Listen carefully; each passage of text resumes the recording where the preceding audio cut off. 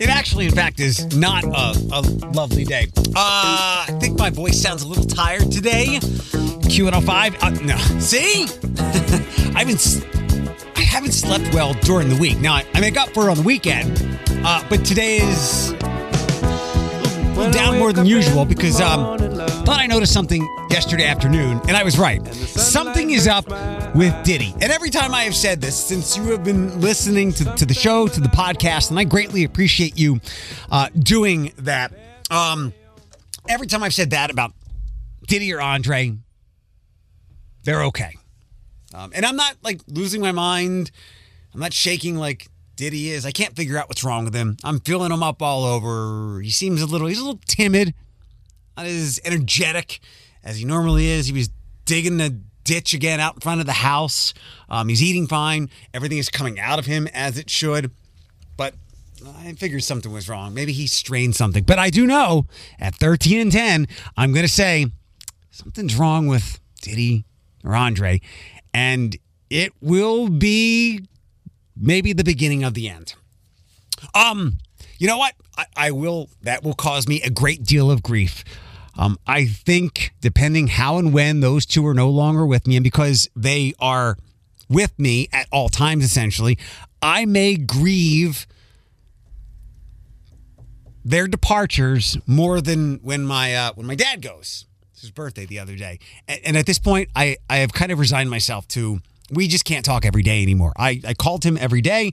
We've spoken every day for just about all my adult life. He is too GD hard to get on the phone. I've told you, I call him, no answer. And sometime in 30 to 90 seconds, he calls me back. It's freaking annoying. We all have people that do this. So I was upset because I'm like, Dad, I call you around the same time every day. Can you have your phone around you? So now I just call him repeatedly to see if he picks up. Like 7 straight times is my record. He didn't pick up. Grief. I bring up grief because we're going to find out about a new place. My friends who do grief for kids and teens. Good Grief of Northwest Ohio. My friend Dorothy there, who's been with me here numerous times, has introduced me to Monarch. So we're going to have Tim and Amy by shortly to talk about what they do. Who they help spans beyond kids and teens. Had a great conversation with them a month ago, 6 weeks ago, but it will be good to have it here with you on the podcast. A couple of other things. What do I want to get to first here? We'll do a couple of local things. Phase 2 of Glass City Metro Park is about to go off June 9th through the 11th. Phase 2. That Friday, the Garden, the fast casual Poco Piatti place will open up. There was some live music that night. Saturday is going to be really kid-friendly. Sunday will be an outdoor expo to have some fun at. Remember, Glass City Marathon over the week, or Sunday, a lot of street closures, early morning, late morning, early afternoon on Sunday. The Tattoo Festival is tomorrow at the Glass City Convention Center. Sorry, my brain, I think I sound okay, but I'm a little foggy today. Glass City Convention Center tomorrow. The Tattoo Festival runs through the weekend, runs through Sunday. These two things kind of tie nicely together. Tattoos and wrestling. WWE is back in town on Sunday. Do I have anything from yesterday? Walleye playoff game tomorrow night and Saturday night. A couple of familiar names will not be on the playoff roster. Mitchell Hurd and it's Simone Denis, right? Longtime Walleye fan favorite. He will not be on the playoff roster for now anyway. And their longtime coach, Dan Watson, I think he's been here since 2016, 2017. Other teams, other levels have had interest in him or at least thought of him. I guess he has considered whether he should stay or move on. Looks like that's as real as it's ever been because there's an opening at the next level up from the Walleye within the Red Wings organization, Grand Rapids. So whenever this playoff run ends, and hopefully it ends with a parade, up Summit, up Washington, whatever, it could be Coach Watson's last time here. And I would guess if they do win the Cup, he'll move on. He'll have closed a very successful chapter here in his life in Toledo Walleye hockey. One more quick thing, because we didn't do this. We had no pod yesterday. There's a lot of things going on with the Italian Bowl coming here this summer. Another thing that was just added, I saw yesterday, is an Italian passport through Toledo. Kind of like the passport for Restaurant Week Toledo, but it's going to go through all of our Italian restaurants, the familiars that you know, Mancy's, and I'm sure Zia's and Rosie's is one of my favorites. So that's going to happen in June. All right. Pop culture things. I'm not going to spoil this. Kind of, I will. Mandalorian. Not going to give any real specifics away. Mandalorian. I thought it ended fine. I like when the smarter than you fan theories fall flat, as they did with this. They could use some humility. We could all use a little bit more humility. But many of the theories that were floated, none came to fruition. And there were no jaw-dropping bombshells, no oh wow reveals like the end of last season with Luke Skywalker. There was a lot of blasters, there was a lot of shooting, there was a lot of lit up sabers, some fun battles. It was an episode of battles, and it was really enjoyable. Sometimes a thing can just end satisfactorily without leading us to something else. We're so used to that now because everything is so serialized. In fact, this show could end and take us to the next great battle against the blue Grand Admiral Thrawn, which, by the way, Jon Favreau was the person who created The Mandalorian. He wrote last night's finale episode. And with the building of this Mando-verse and what's to come, and not to super nerd out, but it reminds me of when Jon Favreau did the Iron Man movie. And look what that built into that wrapped up with Endgame. This will be on a smaller scale. I don't think the foresight was here at the beginning when The Mandalorian started, but they're certainly building towards that. And that blue person I just mentioned is that Thanos threat that we can look forward to. I'm very much looking forward to this storyline. Another big show. I'm caught up, essentially. I've arrived at season 4 with Succession. There are 2.5 phenomenal characters. Not to dismiss the acting talents of Jeremy Strong, and I guess how his methodical acting. I guess he wears Kendall Roy clothing. He picks them out and wears them all the time when the show is shooting. So I guess he is almost always in character. But the 2.5 great characters are one is Tom, and kind of how he's kind of like a fool and fish out of water, trying to fit in with these 0.01 percenters. And then the half is Greg, because he's Tom's like bumbling friend. And then Kieran Culkin as Roman Roy, and the writing for him and how he uses metaphors and the F word and similes. It's some of the best writing I've ever encountered. Last night I'm wrapping up season 3, and some things that have irked me, some things I felt as I've watched season 3, I'm like, everything that comes out of all these people's mouths is a lie, and they keep believing them. And last night, or in the last episode of season 3, very emotional, very, very well done, and a lot of mistrust finally comes to the forefront, and people are let down. But leading up to this, which we can all see as viewers, no matter how much they dislike what each other do as far as business or even personally, how much they curse each other out, these family members, they still say, I love you. Now, granted, this is probably just the narrative complexity of this show, and it's the relationships, it's the dialogue, it's the conflict, it's the chemistry, it's the chaos. That's what we like. But me being that always logical-brained, literal person, it's like seeing these people say, I love you, and I get it. Even as someone who is very distant from love, I do know what unconditional love is. And I guess that's part of this. They as characters were taught, we're family. We love each other. But me as a viewer going, I would have stopped saying I love you and cut myself off from this person in some way. Like, I don't know, somewhere through middle of season 2.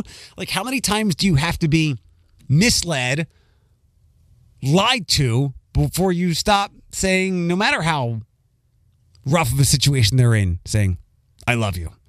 A friend of mine had a really good quote about unconditional love, which is something that is kind of foreign to me. Where is her quote? I was told unconditional love only makes sense you have a healthy family. The Roy family is not that. Usually sun's out, guns out. You know what that corny saying is. Unfortunately, the warm weather hit last week, and we had a very violent weekend and beginning of this week with the police following a couple of kids with the Dollar General robbery, and the kid put his gun to his head and then moved it towards, pointed at the officers, and I believe the eight officers killed that kid. So we had a very bloody, violent, shootery weekend and beginning of the week.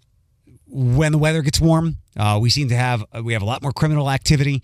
We have a lot more fires, seemingly, and I get it. People aren't cooped up in their houses anymore. Where, you know, if I were a criminal, and granted I hate the cold weather, don't know if I would want to be committing crimes in wind chill temperatures.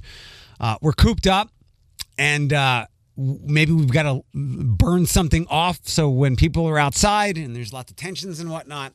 Yeah, it's pretty predictable. With that, quickly, yesterday, the 419-day celebration at the Franklin Park Mall. What an extravagant, remarkable day. Julie, who put the whole thing together, she works with my friend Casey, who's the general manager, and Monica there. Julie's attention to detail and over-explaining and vision and creation was phenomenal. Way more people than I expected. The people that were there, I'm like, you know, this could get ugly. There's balloons, there's prizes. All it takes is, and there was extra security there, and some TPD were there. All it takes is one person going, hey, that was my balloon. Or did you just push my kid? And boom, it goes nuts. People were so well behaved, so courteous, so respectful. In fact, we needed to collect all the balloons that weren't grabbed by a person, one per person. And the people helped out. They put them all up on the stage. It was a really, really nice day, and I'm looking forward to the next one. And I'll think that we need to be a little more kid-friendly to get more kids out there, because the kids had a blast. The kids got the party going and got DJ A-Dub playing the Baby Shark song. We did some freeze dance. It was a really, really good day.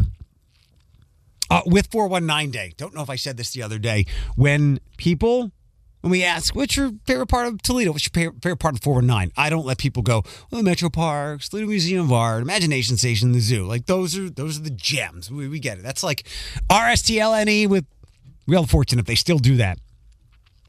I don't know if I have a favorite part.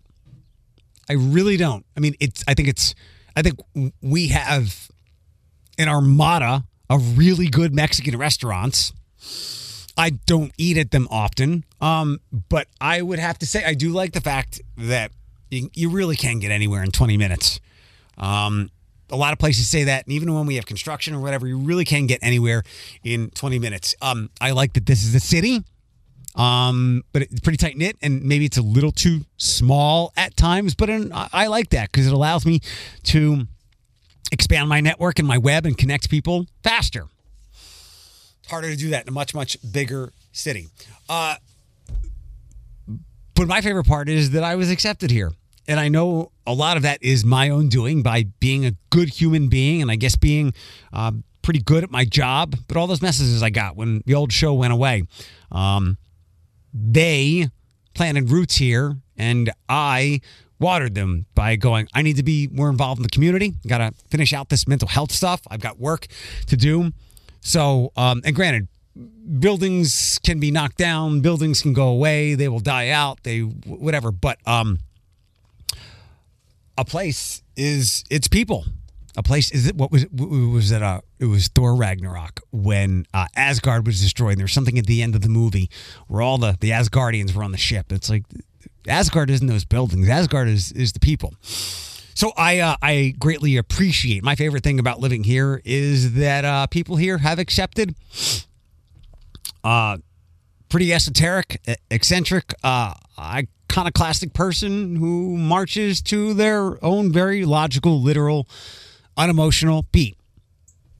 Rubs some people the wrong way. I get it. Like somebody on Reddit the other day who I got the email, but he took down the comment, and I even messaged him. I was like, hey, let's get coffee, and you can see if I'm a big jerk or not.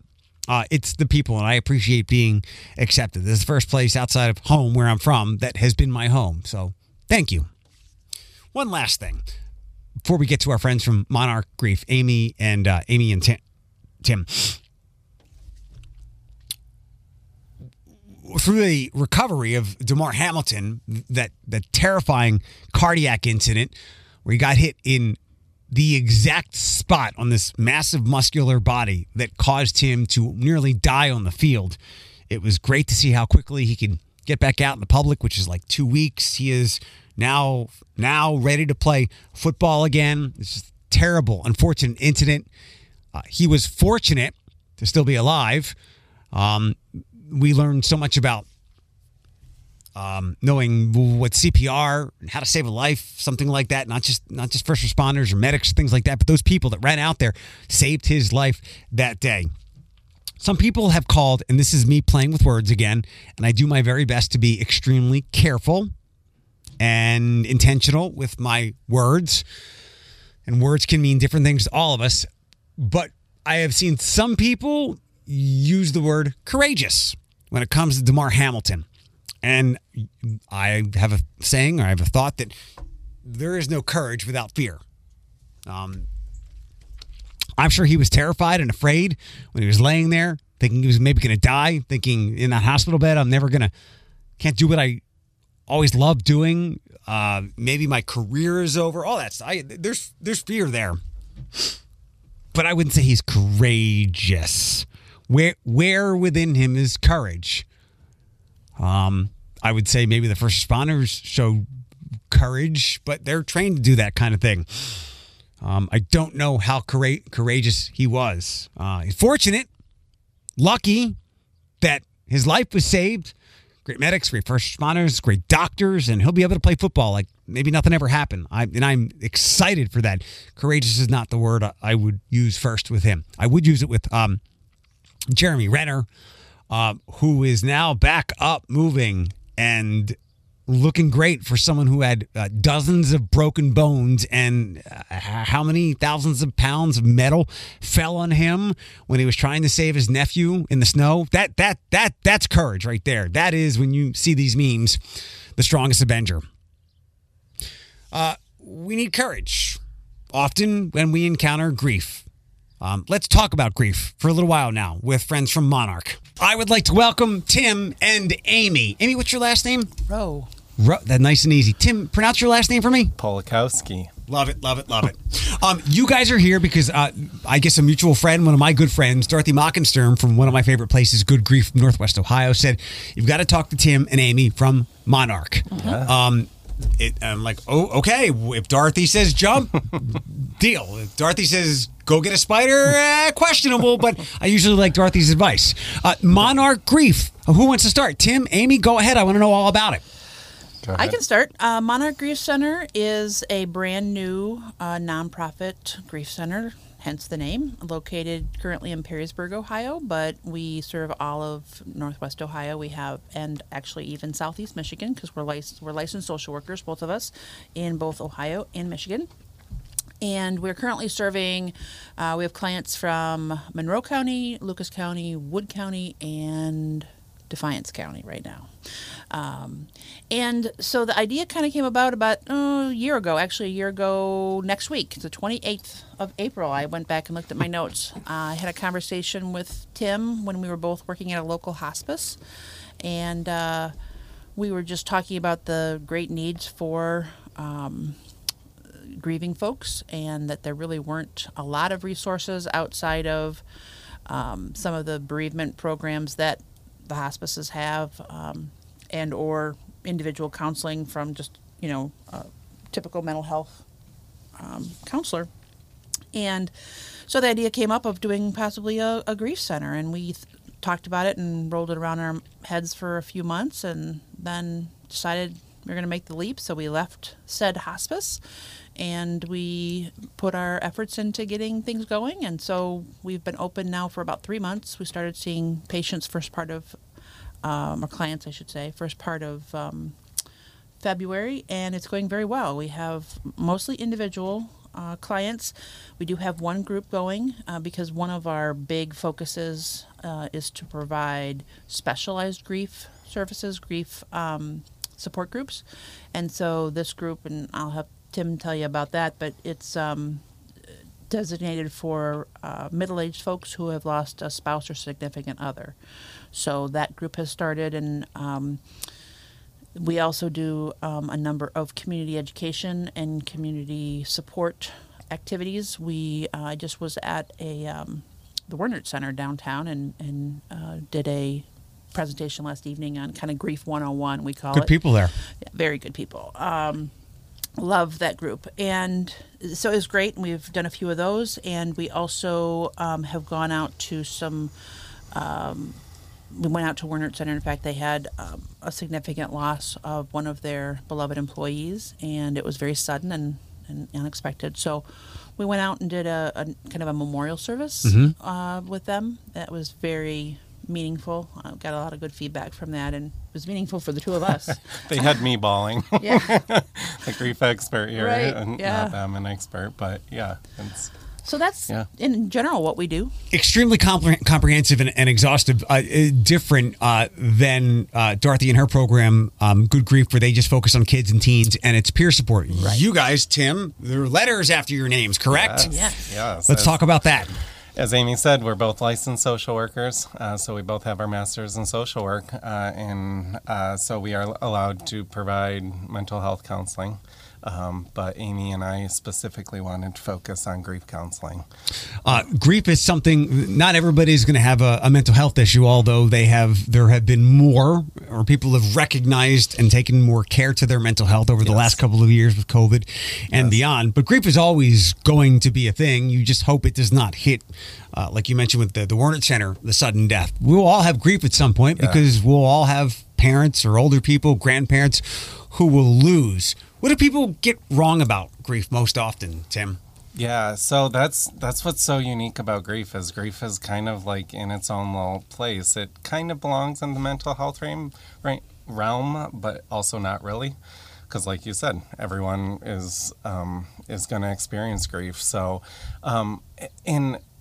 most people can get enough support through their family, through their communities, through their churches, and grief is tough. We all go through grief.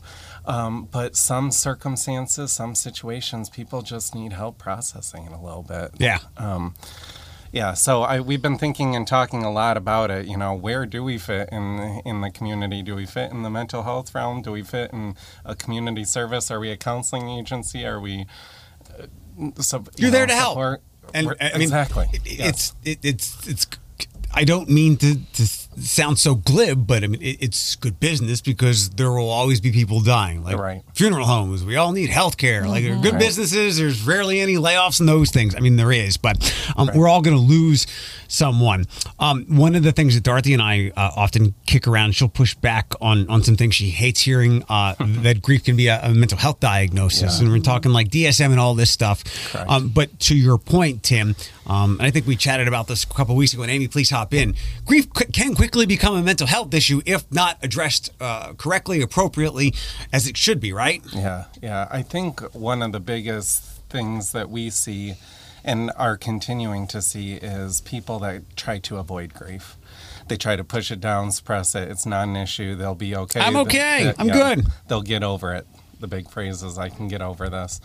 But the more that they try and suppress it, the more, it keeps festering, and then it boils over until it can become another, what would be considered a mental health condition. Yeah, wind up in some form of depression or otherwise. Anxiety, or, it can even cause hallucinations and those kind of things. So, yeah. Amy, does everyone who loses someone that is some degree of dear to them, whether it's maybe just a neighbor they don't see anymore or someone they deeply care about. Do we all experience grief? And if not, I guess you didn't care at all, or you're just a psychopath, right? Well, I certainly wouldn't go that far. But yes, I would say we all experience grief. And it's, although the Monarch Grief Center, we focus on loss of a person, there are other forms of grief, losing jobs, losing your independence, et cetera, et cetera. Thank you for pointing that out, by the way. Yes. Well, and can I add on that Sure. real quick? Because almost it's interesting when you think about grief, it can almost be defined as any change in life. Because anytime there's a change in your life, it means you're giving up something, right, for something new.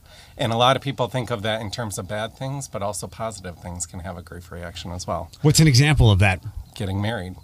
Your life's changing. Exactly, but you're giving up your singlehood, right? Of some of your independence, of making your own free will decisions, having a baby. A lot of people have a grief reaction to that, especially when you're sleep deprived and all those kind of things. Is there a way, and if you can go beyond that, or if that's just what it is, can you professionally, psychologically, scientifically explain how that's grief as opposed to maybe other emotions like anxiety? Because it could be anxiousness, like, oh man, my single Friday nights are gone because I'm married now. Is it semantics, or is there something psychological, definitive in there between like anxiety of not going out anymore, grief because you have lost that? Well, I can say answer to that one. One of the things that we talk about in our Grief 101 sort of conversation, the first question is, grief is a blank to a blank, and to fill in those blanks, it's a reaction to a loss. So, again, if you lose your independence, whether by your own volition or not, it's still a loss. And you can lose a person and grief, but it doesn't necessarily mean that you're going to be grieving with the intensity that you might with somebody else. From a personal experience, for example, we talk about normal reactions to, or quote unquote normal, because what is normal, but typical reactions to grief. We often think of crying and sadness and depression and things like that, but there also can be relief. And I can speak from my own personal experience. My dad had been sick for 25 years and he was ready. He was ready to go. And so when he finally died, there was a sense of relief that I felt. Certainly missed him. Oh my gosh, definitely. But then with that can also come guilt. Like, but then, it's like, well, why am I feeling? Is there something wrong with me that that I'm not a mess? And that's where I bring up the psychopath part, where you're disconnected from emotions. Right, and that's not good. The other thing is you have to think the circumstances, to what your relationship was with the person, the circumstances. Obviously, if you have someone who is near and dear to you who dies because they've lived a full life and they have, a disease process, or they have just come to the end of their body is worn out, that's way different than losing someone to a tragic car accident. Yeah. So all that comes into it. So that's the thing that's kind of challenging, is that there's not like a prescriptive, okay, if this is, and this is, then it's this. It's different for everyone. Yeah. With your example, my mom succumbed to lung cancer, and the exact timeline, diagnosis 6 months, gone. And for me, I know that my brother found me a bit callous. I was out here, they're back home in Philadelphia. My brother watched my mom erode, but it wasn't relief, but it was something for me. It was almost like, this was inevitable because I watched my mom my entire life smoke and not take care of herself. Right. And it was almost like 1 + 1 was going to equal 2 at some point. My grandfather, on the other hand, the men on my side of the family, we're going to be like 128 years old. I'll be a news story one day. My grandfather was 97. My grandmom had died 8-9 years before. He wanted out. Like, I think he hated waking up every day. Go ahead, Tim. I don't know how much you want to talk about your own experience. We'll share everything. Tell me about feeling callous with your mom. Or, not that you felt it, but your brother felt it. Oh, yeah. I think would you describe yourself as being callous with it? I mean, I think everything is semantics and subjective. I was not, but I am very literal, logical, and pragmatic. Like I said, mom smoked, didn't take care of herself. Lung cancer was pretty much inevitable. Interesting. that's how I am able to process sadness, loss, change faster than a lot of people. And that's because I had to battle my bipolar. And the best weapon against that, until the right medication, is CBT stuff. Yeah. Absolutely. Yeah. Reversing the mind F that your mind does to you, untwisting that. But it's interesting. Back in 2015 when this happened, you guys came. You came talking, I'm talking. We'll go along. It's fine. In 2015 when my mom passed away, I think that weekend when I drove home to do funeral stuff, I had gotten my very first prescription of Cymbalta, which has truly been life-changing for me. And it allowed me to really flex the CBT muscles. But I look back, and having not been wired then as I am now, which I believe is better, I can look back, and even in the shadow of that, I go, yeah, I can see why my brother Paul was super pissed at me. But he also would have to understand Eric's not at home. He didn't see this, doesn't see this every day. But he and I process things differently. Amy, to your point, everything's super different. I can throw an example out and then throw it back at me. When people often ask me about medications and whatnot, I was like, look, we could have the exact same symptoms, but need different medications because these bodies are complicated. Exactly. So you could have one person that has a vicious, violent encounter with grief and someone else who it's just like my grandfather passed away, and you would maybe predict wrong how they're approaching it. The person who dealt with the violent one could be like, I understand this is terrible, but I have to move on. Right. The sad person that was just, as you said, their body wore out, could be completely devastated, and they might not know why. Exactly. And actually letting our clients know that is also, again, air quotes, normal, typical, that and that's one of the things that I think is, because our country in general, our society is very grief illiterate. There's a lot of misunderstanding, a lot of misconceptions, and it makes our job that much more important, I think, to try to break through some of that stigma and that misinformation. And I have to add, the number of people that come in talking about the stages of grief, I know that there are these 5 stages of grief, denial, anger, bargaining, depression, and then acceptance, and I just don't know where I'm those stages of grief, God bless her, Elizabeth Kubler-Ross, but that's back from 1979. So those are almost 50 years old now. And it was revolutionary because people weren't talking about death, and she finally put it out there. Thank God she did, because now we can have more conversations about death. But there aren't 5 stages. There aren't only 5 feelings within grief. Grief is everything. We have a picture that we use a lot that 5 stages, but what I actually feel like, and it's just a huge scribble of everything, that goes through 40 different feelings. How do you help people? I know that's a very broad question, and we just illustrated how different every person can be. So, Amy, how do you help somebody? Well, back in the day, whenever that was, people had a closer family structure. People had more time. They were working in the fields together. Yeah. They were baking bread together. They were doing these things, and they could just chit-chat about things and talk and be supportive of one another. And, we're in such a hurry. Everything's got to be fast food, fast this, fast that. And you got to buck up and put your big girl panties on, and, you got to do your thing. We just try to slow that process down for people and say we provide a safe space where people can just, hey, tell me about your loved one. Tell me what's the, and then ask some of the questions, just like Tim did of you. Tell me more about this, callous feeling. Did you feel that way? Why do you think your brother felt that way? And because really, our clients have the answers. It's just helping them uncover them. That's one of the things. Sorry, Tim. I'll go real fast. One of the things I always found helpful when I'm doing counseling, still am, was a good counselor would make me say the words, and me hearing them was like, oh, I have the answers, and you're like, why can't I do that? Why am I paying $45 for a copay? Right. Because you need a professional to ask those questions. Yeah. And it's empowering to the client to feel like, I do know that. Oh my gosh. Yeah.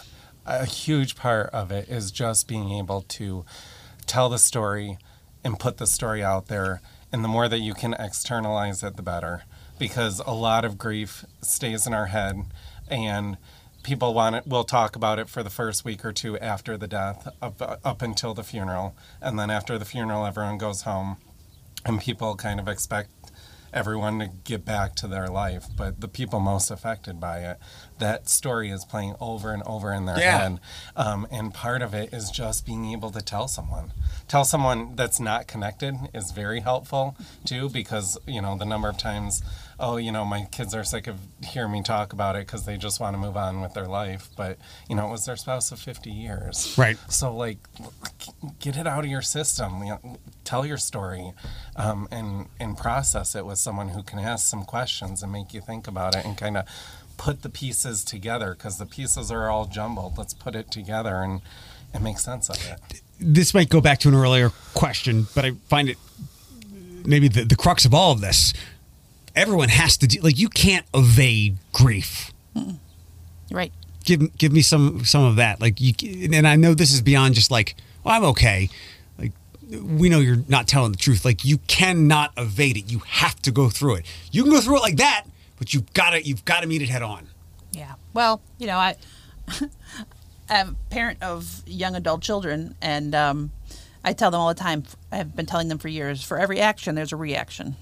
You make a decision, there's good and bad to it, you turn right, okay, well, what would have happened if you would turn left? It's kind of along those lines. Grief is inevitable. You're going to have people in your life, unless you live in a hole, and you're going to have relationships with those people, good, bad, and indifferent, and those people are going to be in and out of your life for different reasons at different times. Some of them are going to die, some of them are going to move, some of them are going to just get mad at you and storm off, whatever. Those are all grief-related situations. Even like Tim said, the natural stuff. I mean, hey, it's all happy and great that you're getting married. Well, you're still not going to be single anymore. Yeah, don't do that. I strongly encourage you to not get married. Okay, I encourage it, but the odds do not weigh in your favor. Having kids, it's a great thing, and then you have them, you're like, holy crap, what am I doing? You're giving up things to get other things. Yeah. That's just how life is. I will say some people do avoid it, and that's one way of dealing with it. There are people who actually, some of our clients are struggling with dealing with their family members who are avoiding it and won't talk about it and won't seek anyone and won't even talk to friends about it. And that's just how they're going to cope. That's not healthy, right? Because you will just continue to have that shadow looming over you. Correct. But I hate to call it unhealthy because... Yeah, because everyone is different. Everyone's different, and who am I to say what's best for them? Do you get what I'm saying? I will, because you're the professional, and I think we've got some pretty sound data, and we've just had this anecdotally in our conversation. You got to meet it head on. In a way, you might empower it by continually avoiding it, make it stronger. You can, but some people will just continue to deal with it in that manner. And I guess why I'm bringing this up is because I think we get calls frequently from a family member saying, I'm worried about my family member. They're trying to seek services, which is great. But they may not. And I think those people put so much angst on themselves trying to get that person help, and maybe even causing that person more strife by saying, you need help, you need help, you need help. Don't do that. But you know what, though? I think what Tim is saying makes a lot of sense, but it's at the beginning you said not everyone grieves. I still think they grieve. They just don't grieve in the same way, and I think you agree with that. Yes, everybody grieves. True. Some people, though, will take it more in stride than others for a variety of reasons. In stride is different from avoidance, though. Agreed. Or some people, though, will avoid, like Tim is saying, because they don't want to deal or don't know how to deal.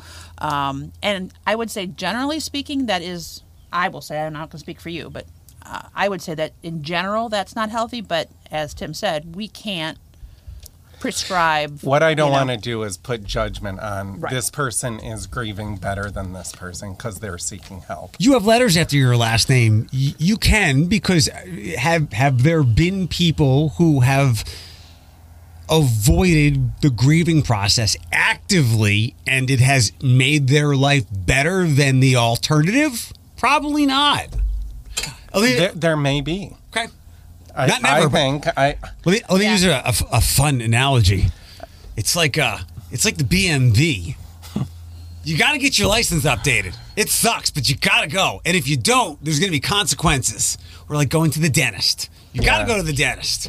And you cannot, but there will be you're emboldening the power of that grief. What about a farmer who doesn't talk, very stoic, doesn't talk about feelings, but likes to grieve through creating things with his hands? That's not avoiding.